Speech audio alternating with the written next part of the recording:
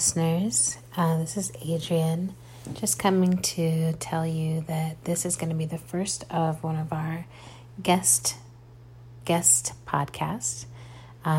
We are on break for August and September, and we've identified 4 podcasts that we think you all should listen to.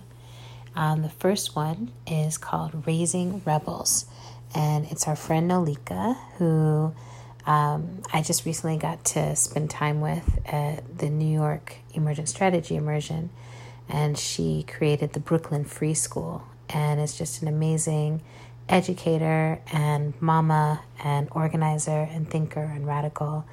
And she started this podcast where she's talking with her own children and other parents and other caretakers and aunties and everyone else about how we raise rebels. Like, how do we raise young people who are radical and critical minded and collaborative minded and full of the kind of radical hope it's going to take to not just survive, but create futures that are compelling to live in.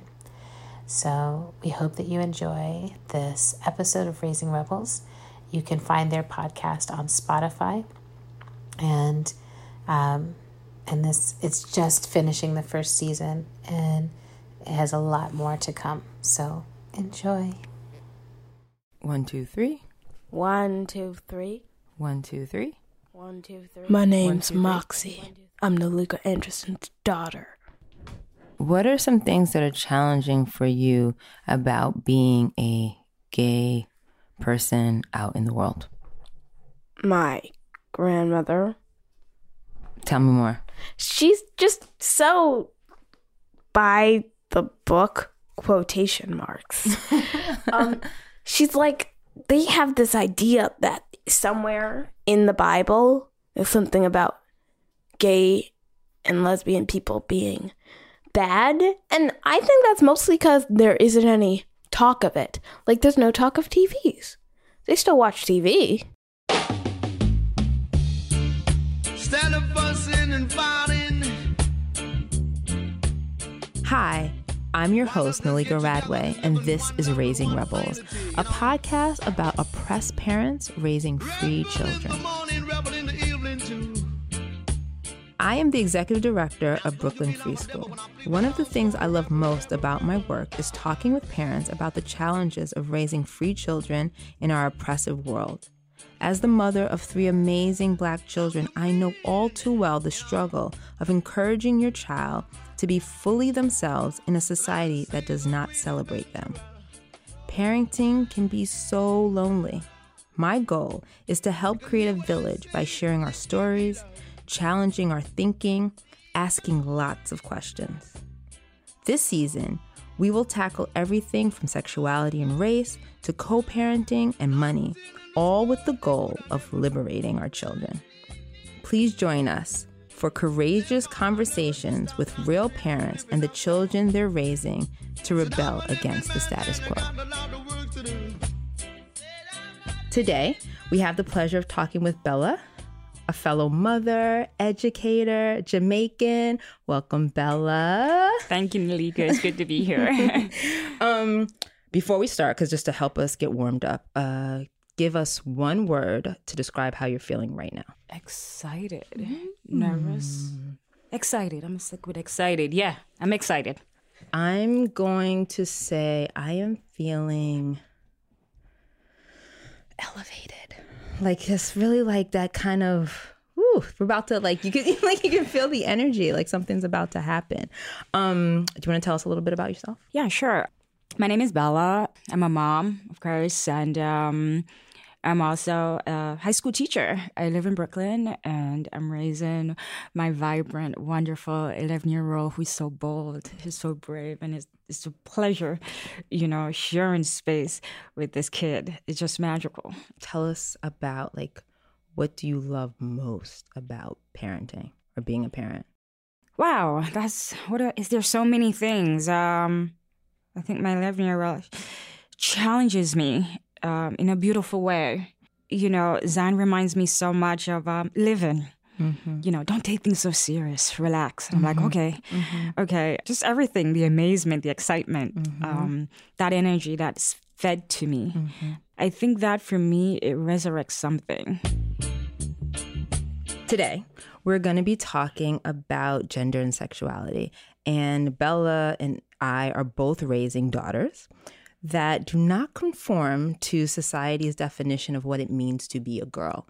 Bella's daughter is transgender, and my daughter is a self-proclaimed lesbian. And it's really interesting. It is. Having these young people who are so clear about who they are and how they want to be seen in the world. Yes. And so out of respect for our children and really for all children, right? We're going to begin with a recollection. And a recollection, I will describe it as a memory that we're going to pull as close as possible to as young as we are and try to recall some memory to connect with our childhood self as a way of bringing our children into the room and really seeing things from their perspective, right? Like many times when we're parenting from like above, we're parenting from who we are now. And really, especially if we want to like change the dynamic and we want to rewrite the way that it's happened for us, is we really got to think about who we were as children. And so the recollection that we want to think about today is a recollection around shame. Because we know that for children who are gender nonconforming, who identify as being queer in any way, shame is really something that is so powerful and oppressive in their life. And so, Bella, can you share your earliest memory of feeling shame? This memory that I'm going to share is, it framed my life, in so many ways, both positive and negative. So it stands out and it still goes through my head. This is something I'm still trying to sort through. I was 9 years old. I was living with my mom. My parents, they had separated years before when I was very young. I was around 2 years old when they separated. And, growing up in a very large family, there's also extensive units. And so there are many siblings and cousins and everything. And we were poor. And there was one specific time, and I remember this as if it was yesterday. And my mom, she was just going through a phase, and she needed a job, and she got this job. And for her to keep this job, she had to be away for days at a time. And with that said, I had to stay with my father, who was so into himself and so busy, doing what he thought he had to do to take care of his family, take care of us as children. And he was away a lot. And so I was left, with my stepmom. And even at 9 years old, and this is so hard, I could feel that resentment. I could feel, the dislike, and I wasn't quite sure what I did. And I felt like it stunted my growth, And there was this very specific year, I was going to school. And so I'm 9, I'm staying with her. My father, he wakes up very early, and so he leaves in the morning, and he comes back very late. And she had 2 sons, my younger brothers. And I had to get ready for school, and my mom wasn't there. My mom was normally the person, she would take care of me, get my clothes together, comb my hair, fix me my breakfast and everything. And at 9 years old, I had to comb my hair, and that in itself was a struggle, getting my hair done, getting my clothes together. On the island, we had to wear uniforms, and they had to be neatly pressed, and they had to be clean, and you had to be put together. And I remember going to school, and I was late every morning. And I was late every morning because I had to wait for breakfast. And school started at 8:30, and my stepmom would just start making breakfast at maybe 8:15. And so if I wanted to eat breakfast, I would always be late for school. And being late, I entered the classroom, and I remember the teacher, she would look at me and she's like, well, your hair is not done. Your uniform is a mess in front of everyone. And I remember just having constantly these headaches, these intense headaches, and just this anxiety, just sweating and just being nervous and just worrying, and I tried my best. If I got to school on time, I had to be at school without breakfast. And I remember being at school without breakfast. I made it early, but I was at school without breakfast. And so I would be so intensely hungry. I was always hungry. And then with that being said, I just could not focus. I remember, she would say, you never pay attention. You're not learning anything and you will never accumulate to anything because you're lazy. And so for me, that was the worst year of my entire academic career. Mm-hmm. That makes so much sense to me. And the things that you're talking about in regards to how you felt it versus how it like the intention or just the lack of care for children that I think is so prevalent in so many cultures and collectives where the appearance trumps like how you feel, have you eaten, what is comfortable for you, what feels relaxed for you. And that really resonates with me also. I was thinking in giving you a recollection, I try to also think about it for myself. Right. And I had at first had a hard time to think like, shame, when do I feel shame? And like the difference between feeling shame versus being embarrassed, which is like this idea of being embarrassed is something that is like not cool or, some people might not like it. And I wish that group of friends didn't get to see it. But, it's I'm going to get over it or I might move on. Where shame is like this deep rooted feeling that who you are and how you show up in the world is like disgusting. Yes. And what is that to feel disgusted about yourself as a child? Exactly. And when I think about our children, our own children, and like getting in touch with that feeling for me, I was like, oh, that's more than hard, right? Like that is deep. That is like, oh yeah, that sucks. And everything you spoke about around like not being able to focus, feeling hungry, trying to figure out which one of these adults should I please, or which one of these adults are going to make me feel whole, and not having any of it, no sanctuary, no safe space, right. And that feeling of shame, right? Oh, yeah. And that feeling of shame that like is just part of it. And I think in my childhood, I definitely had a lot of moments of feeling embarrassed. But when I thought about like deep rooted shame, it definitely was associated with my body. And so when I was still true, I've always, my entire life, had a very large butt. You out there do not know this. You cannot see me, but trust me, it's it's a good size. And so that has been true of me like my whole life. And Bella knows this because you've also grown up in Caribbean households. People feel very comfortable commenting on your body. Yes. Regardless of how old you are. And their intentions, I don't really know what their intentions They'll are. shame you for it. But it makes you feel shame. Yes. And I think even looking back at it, there was some times when I was a child and someone would come, oh, your butt's so big. Look at Malika, her butt is getting so big. And I remember the sense of like, I don't know if that's a good thing. I don't know if that's a bad thing. Right. But I for sure wish no one could see it. I for sure wish that how I showed up in the world, or how I show up, because I can't do anything about that. That's just part of who I am.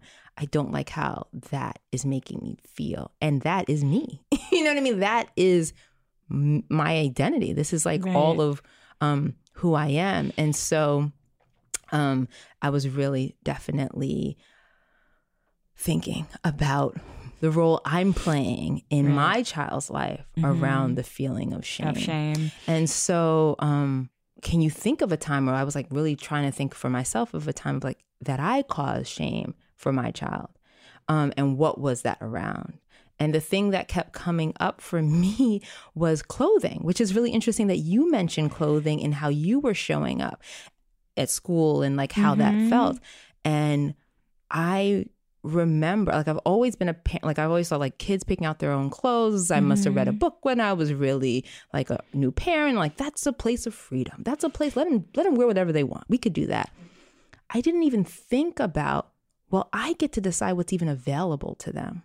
And for Moxie in particular, and I think all my children really, clothing has a lot of meaning. It does. And when you are limited even in what is available to you, and it doesn't make you feel, it doesn't represent who you are in the world, you're going to feel shame. Yeah. And there's been many mornings, many mornings where I'm like, just get it. Come on, we got to go. Like I cannot sit here for the next, however long it's going to be where you change your outfits. You got to go and push them out into the world. Right.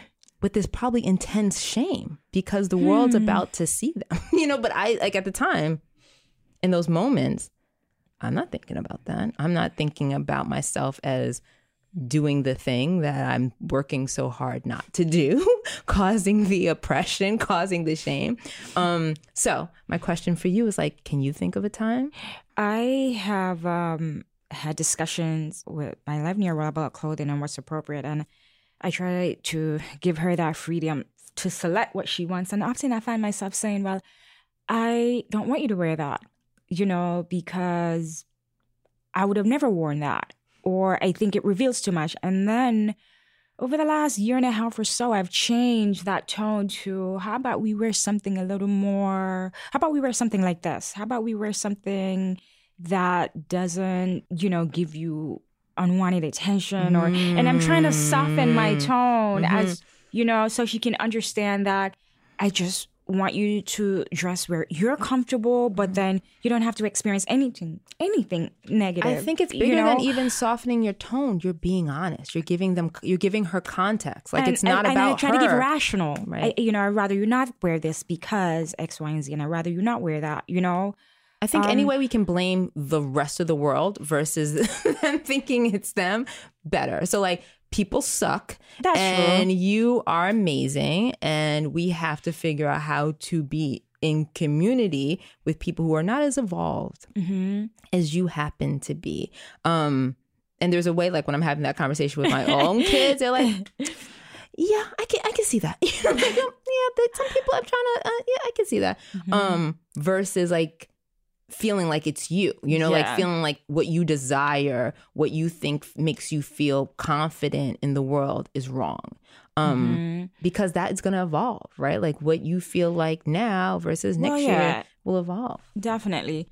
Another thing I've been experiencing, as a parent with my daughter, my tone, just the way we talk about anything, any issue, any concerns, and because I felt like I was so stunned, I wasn't able to express myself. And if I wanted to say something, I remember just not making eye contact with the adults, or because they would say it's rude to stare in their faces or whatever that meant, And with my 11-year-old now, I've shifted the conversation from that stern talk, and while talking, talking down to her to speaking with her instead, Speaking with, wow. It's hard. It's definitely tough. And our relationship is constantly evolving. It's evolving to the point where it makes me so emotional. Sometimes I look at my kid, I'm like, you're just so awesome. And she'd be like, why you say that? I'm like, because you are. No, because I guess being a mom and reflecting on my experiences as a child, and then what we have now, and we've been through a lot, Nolika, I do. Right? And where we are now, it took a lot of hard work. And we have conversation, and Zion would say, you really hurt my feeling when you said X, Y, and Z. Funny. Yes, and I said, I have the same story. Yes. And I said, I am really sorry. That was, I didn't mean to. I'm really, really trying. Can you be patient? And, my 11-year-old said, okay, so how about we just be patient with each other? I mean, where do you find an 11-year-old who says these things? I mean, well, your child is so much sweeter than mine, because Moxie she'll say to me, you're making me feel bad about myself. And I'm like, oh yeah, Zion says that. Zion says that. What do you mean? That's even what, I feel bad because he's like, no, you woman are making me feel bad about myself. Check yourself. And I was like, yes. Oh yeah, right. Sorry. But that's good. And I want that. And, I remember my mom came to visit, and Zion and I were having a conversation, and she was like, I don't like the way Zion is talking to you. And I said, I I rather Zion and I just express ourselves the way we're expressing ourselves because, and I don't think she quite got it, but I think Zion has been through so much. I think as his parents, both me and her dad, we have put her through so much. And I'm not trying to spoil her. I'm just trying to raise her to be vocal, to be strong, and to feel a sense of pride and to feel loved. And you're that's saying important. all the things. You're saying you're like all these words you're saying that are triggering my like my Caribbean back. Don't spoil them, and how you talk to and all of that. And so this idea of this journey that you're on with your child. And so let's share our stories, right? Let's share our like our coming out stories as parents, right? Like I always felt as though my Moxie defines definition. Like that's just who she came in the world as. And it was like this random time, and we're a big family, a family of 5, big for us, not big from Jamaican island standards, but big for Brooklyn standards. We're a big family. Yeah. And it's very rare that myself and one of my girls would be like by ourselves, like just no one's around and we're by ourselves. And I found myself at the kitchen table, myself and Moxie. And she looks up at me. I don't even know what I'm doing. And she looks up at me and she says, "Mommy, I think I might be gay." And I said, "That's great, Moxie. That's awesome." And she looks at me, she's like, "I love you, Mommy." I was like, "I love you too, Moxie." And then I look over to her and she's like tearing up. And I think I said the right thing, but wait, why are you crying? Like, "Moxie, what's going on? Why are you crying?" And she's like, "I'm worried about Grandma." And it was really interesting because when you mentioned the grandma, her grandma who adores her, and their relationship is like amazing, and seeing my mother be grandmother to them, right, in contrast to how she was mother to me, is a whole other thing. That's different. That's a whole nother episode. It's always that's different.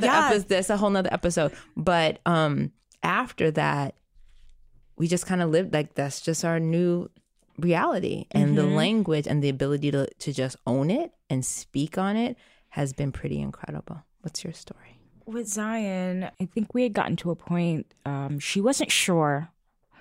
And again, we've been working on our relationship for a while. And this was 2016. Yeah, I remember. And it was a summer. And I have a really close family friend. And Zion always shares stuff with him. And he said to me one day, and I did suspect a few things, that she was evolving, right? But I kept thinking to myself, maybe I'm thinking in my head, maybe I should just not pay attention to that. But then one day I approached her. I said to her, we were in Philadelphia at the time, and I said, "How are you feeling today?" It was just a simple conversation of that. And she was like, "I'm good. I'm happy." And I asked her, I said, "Are you happy?" She said, "Yeah, kinda." I said, "What bothers you?" And she's like, "I don't know how to explain it." I said, "Why do you like Lara Croft so much?" Yes, why do you like Lara Croft so much? And, she does like Lara Croft. She just started telling me about the Tomb Raider thing and her body and how amazing she is. And I just asked her, I said, bluntly, "Do you feel like you're a boy or girl?" And she's like, I think she was just done. And she was like, "I feel like a girl, and I feel like I'm just trapped in this body. And I feel like I don't know if I'm doing something wrong. I don't know." It was such an emotional conversation. And I remember saying, "Okay, so we're going to do this together, and we have to be patient with each other." And I don't even know how I was going to do this. I don't know where I was going to go next. You're such a brave mom. You brought it. Like, you brought it. You said the thing. You didn't wait. I went out on that limb because she was scared. I'm right? so proud of 2016, yeah, July 2016. And we're at a playground. And I remember us having this conversation. And on our way back, we had this talk. And so, are you going to tell Dad? When am I going to start dressing like a girl? When am I going to start? Do you think people will accept me? Do you think people will still like me? Do you think I'll have friends? Do you think? And it was just so many questions. I had no idea what I was going to do. I had no idea how I was going to navigate the whole thing. I just didn't know. All I know, I have this child. It's my only child. And I love her so much, and it was very important for me to support her no matter what. Even though I had no idea how I was going to do this, because it's a new experience for me. I'm from a culture that's very, very traditional, and there was no way I could have expressed something like this, even as an adult, to say, hey, you know, I want to be this way and I want to be that way. You're expected to live by customs and traditions. And so I found myself like, I'm going to ignore that and move into something and embrace something else. How am I going to do this? I'm not sure, but we're about to think about it and do this together.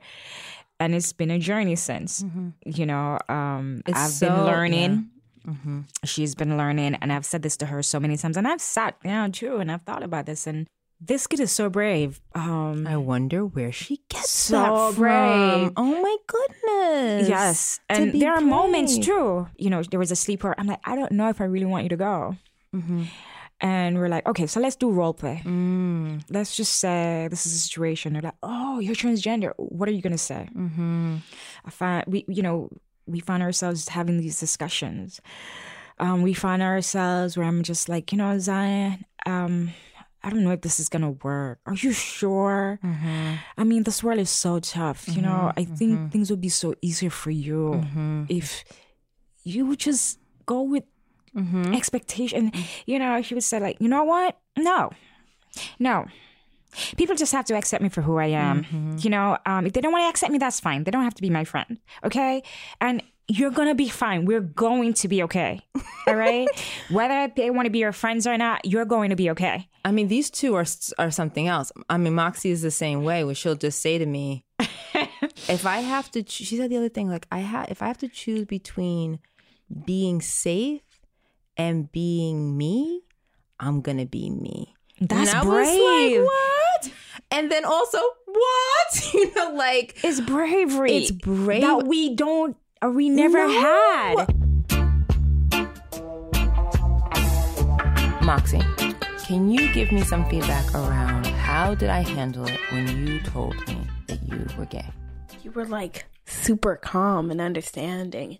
It was like impartial in like a really serious way. Like you were like an infinity person. Like an infinity person? What does that mean? Like a person who would live forever, like have seen thousands of things like this. You're like, okay. You were super cool about it. Super cool? Super cool. I think you're super cool. So anything you say felt like it was going to be super cool to me. Can I ask you, when did you know? Or when did you feel like you wanted to tell me?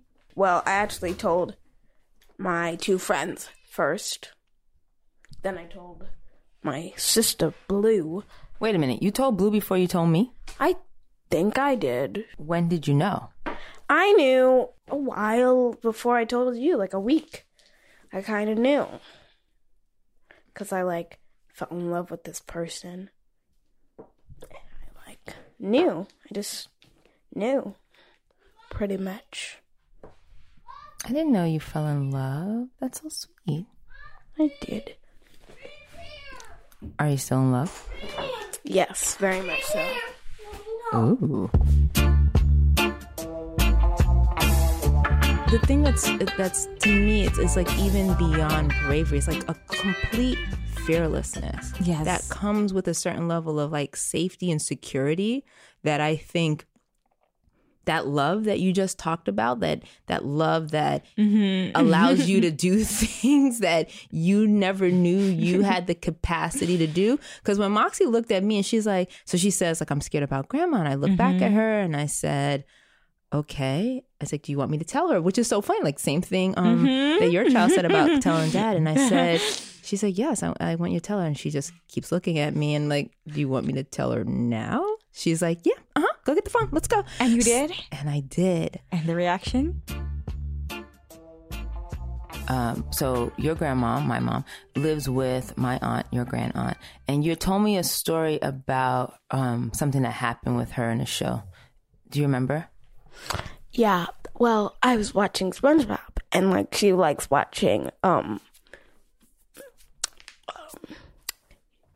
like this pranking show with us, and so I thought maybe she'd like SpongeBob, and so I invited her to watch with us, and she said, I don't like SpongeBob. And it's like, and I said, why? And she said, because someone in her church said SpongeBob was gay. And then she left the room, and it really hurt my feelings, and I cried for a bit. Why did it hurt your feelings? Because I'm gay at that time, and it hurt my feelings because I thought maybe she wouldn't love me anymore. And you also said that you told me that you felt like it was, I don't know the word you used. What'd you say? The idea that she would love you, but she can't watch the show is a little unsettling. Like no matter who I became, she would just let me be. That's an unsettling thought. Mm-hmm. It is an unsettling thought. And I think you also said it was like hypocritical in some way. It is, because if no matter what I became, she still loved me, then did she really love me? Did she love the idea of me? Did she love me because I'm related to her? It's like unsettling. Versus all of who you are. Mm-hmm. Well, I love all of who you are. I know. Thanks, Max.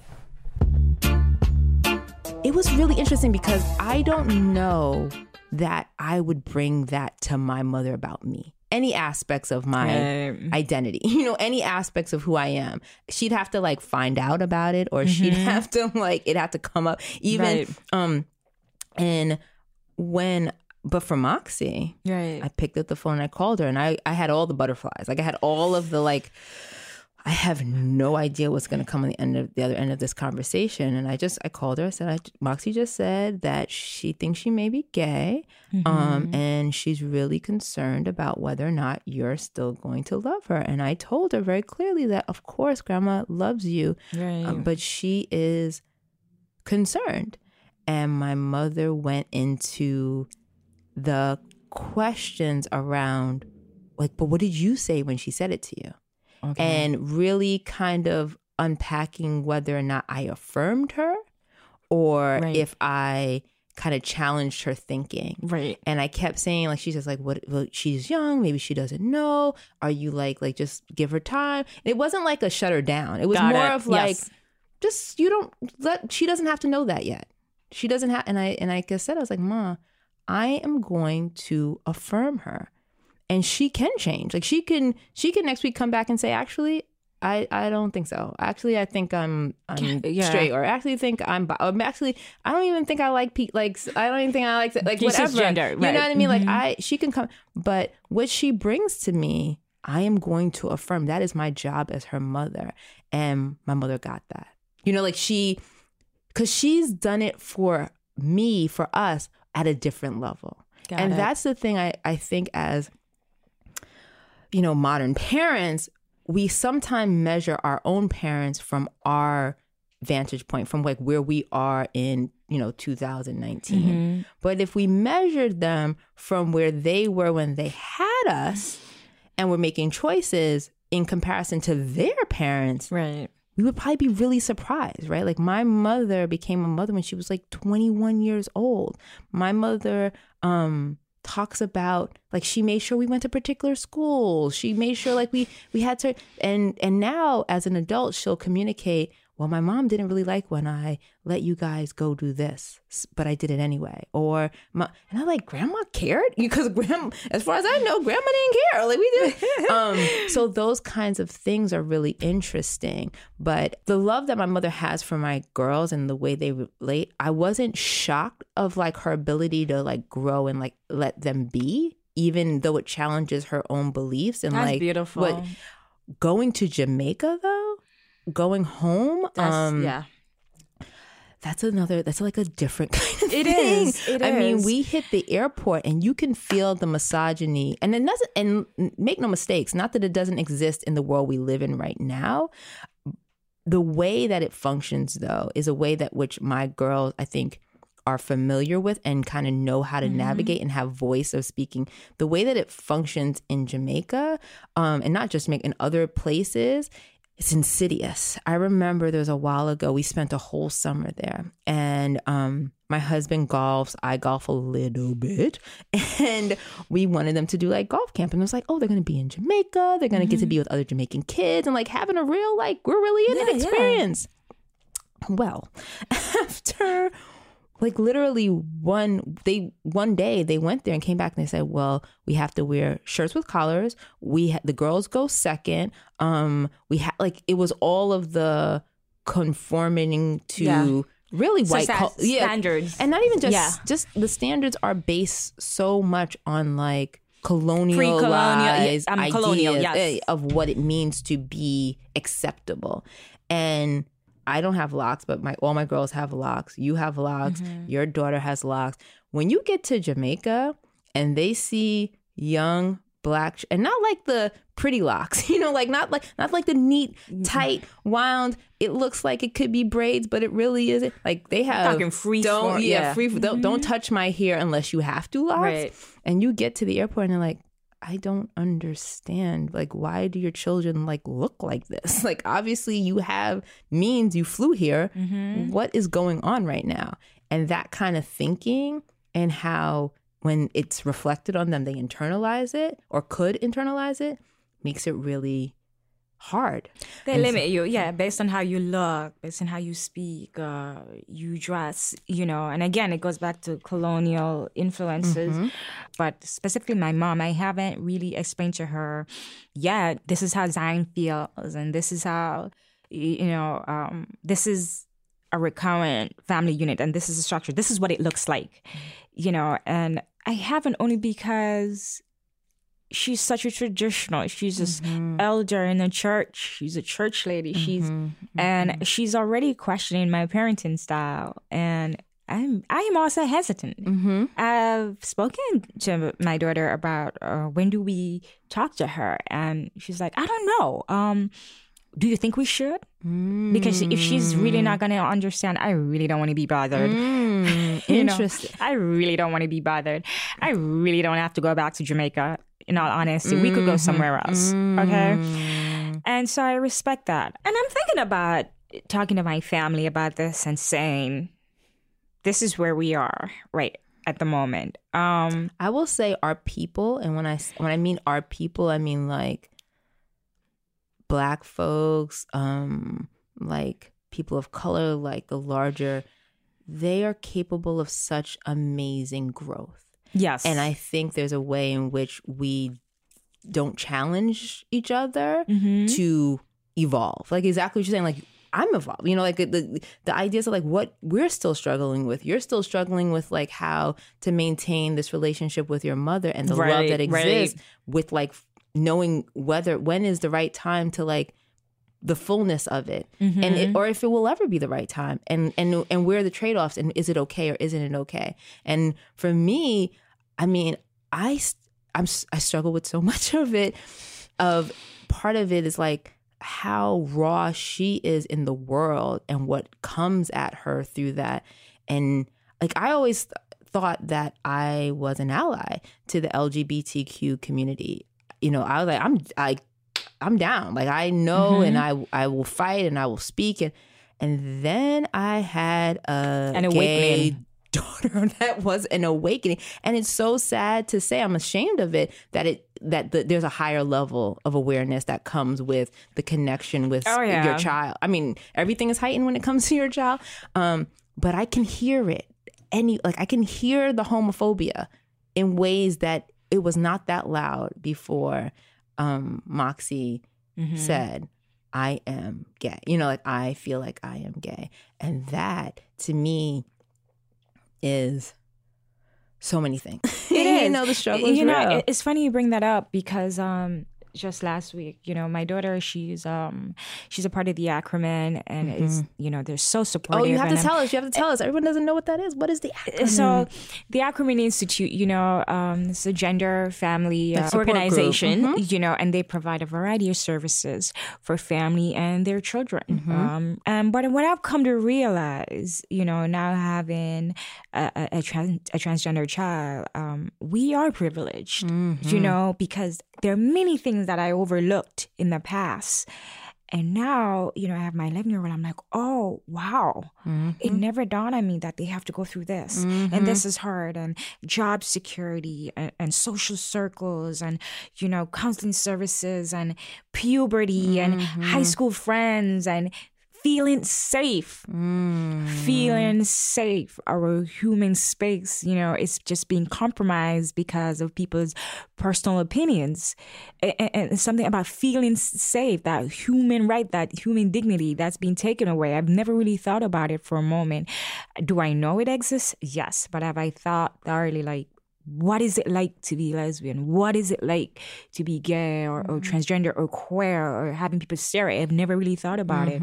And now I'm here and I have to accept it all. And I'm going through it. And so for many people who may say, oh, I don't care, it's just, we are privileged in a way where we don't have to deal with certain situations, and we don't have to be uncomfortable about using the restroom and how we want to dress and how we see ourselves and how we act, right? I've overlooked all of that. And then now I'm in a situation where I have to accept all of that. And it's right there. It's laid out on the table. It's not as simple because we live in a society that dictates everything from what you should eat and how you should look and what it means to be a woman or a girl, what it means to be a man and a boy.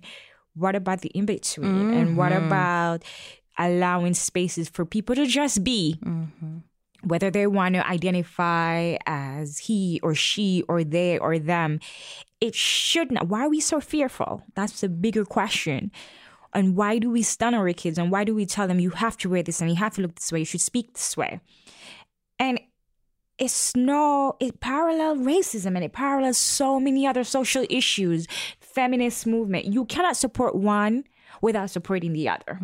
Absolutely. Because all women are involved. But at the same time, we have to really accept other groups and accept the struggles, and all this comes under the umbrella of capitalism too, and the role it plays and how it dictates society. You're giving away, you're telling all of our business. You're telling everybody where we're going all the way down the road. Oh my God. I want to just say, okay, I'm going to pause and slow down.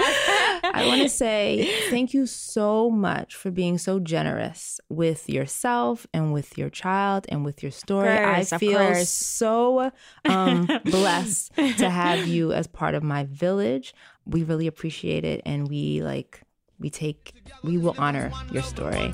Thank you, Bella. You're very, very welcome, of course. Rebel in the morning, rebel in the evening too. Thanks to Bella. And let's remember, Black folks, folks of color, oppressed people, we can evolve. We can be bigger than what we've been given and what we've learned. There's so much more for us to do. There's so many ways we can grow and change the world. And it starts with being open to changing ourselves. Thank you for listening. We wish you the best of luck along your parenting journey. And know that I have your back. On the next episode of Raising Rebels, we'll discuss money and teaching Black children financial literacy while acknowledging America's widening racial wealth gap. This podcast was produced by Domino Sound. This week, we want to give a shout out to the Ackerman Institute for Gender and Family Project for all the support they give to children that are gender nonconforming and all over the LGBTQ spectrum. I also would like to give a special shout out to the Prospect Center that helped develop the practice of recollections that really helped us get into the mood and thinking about our children.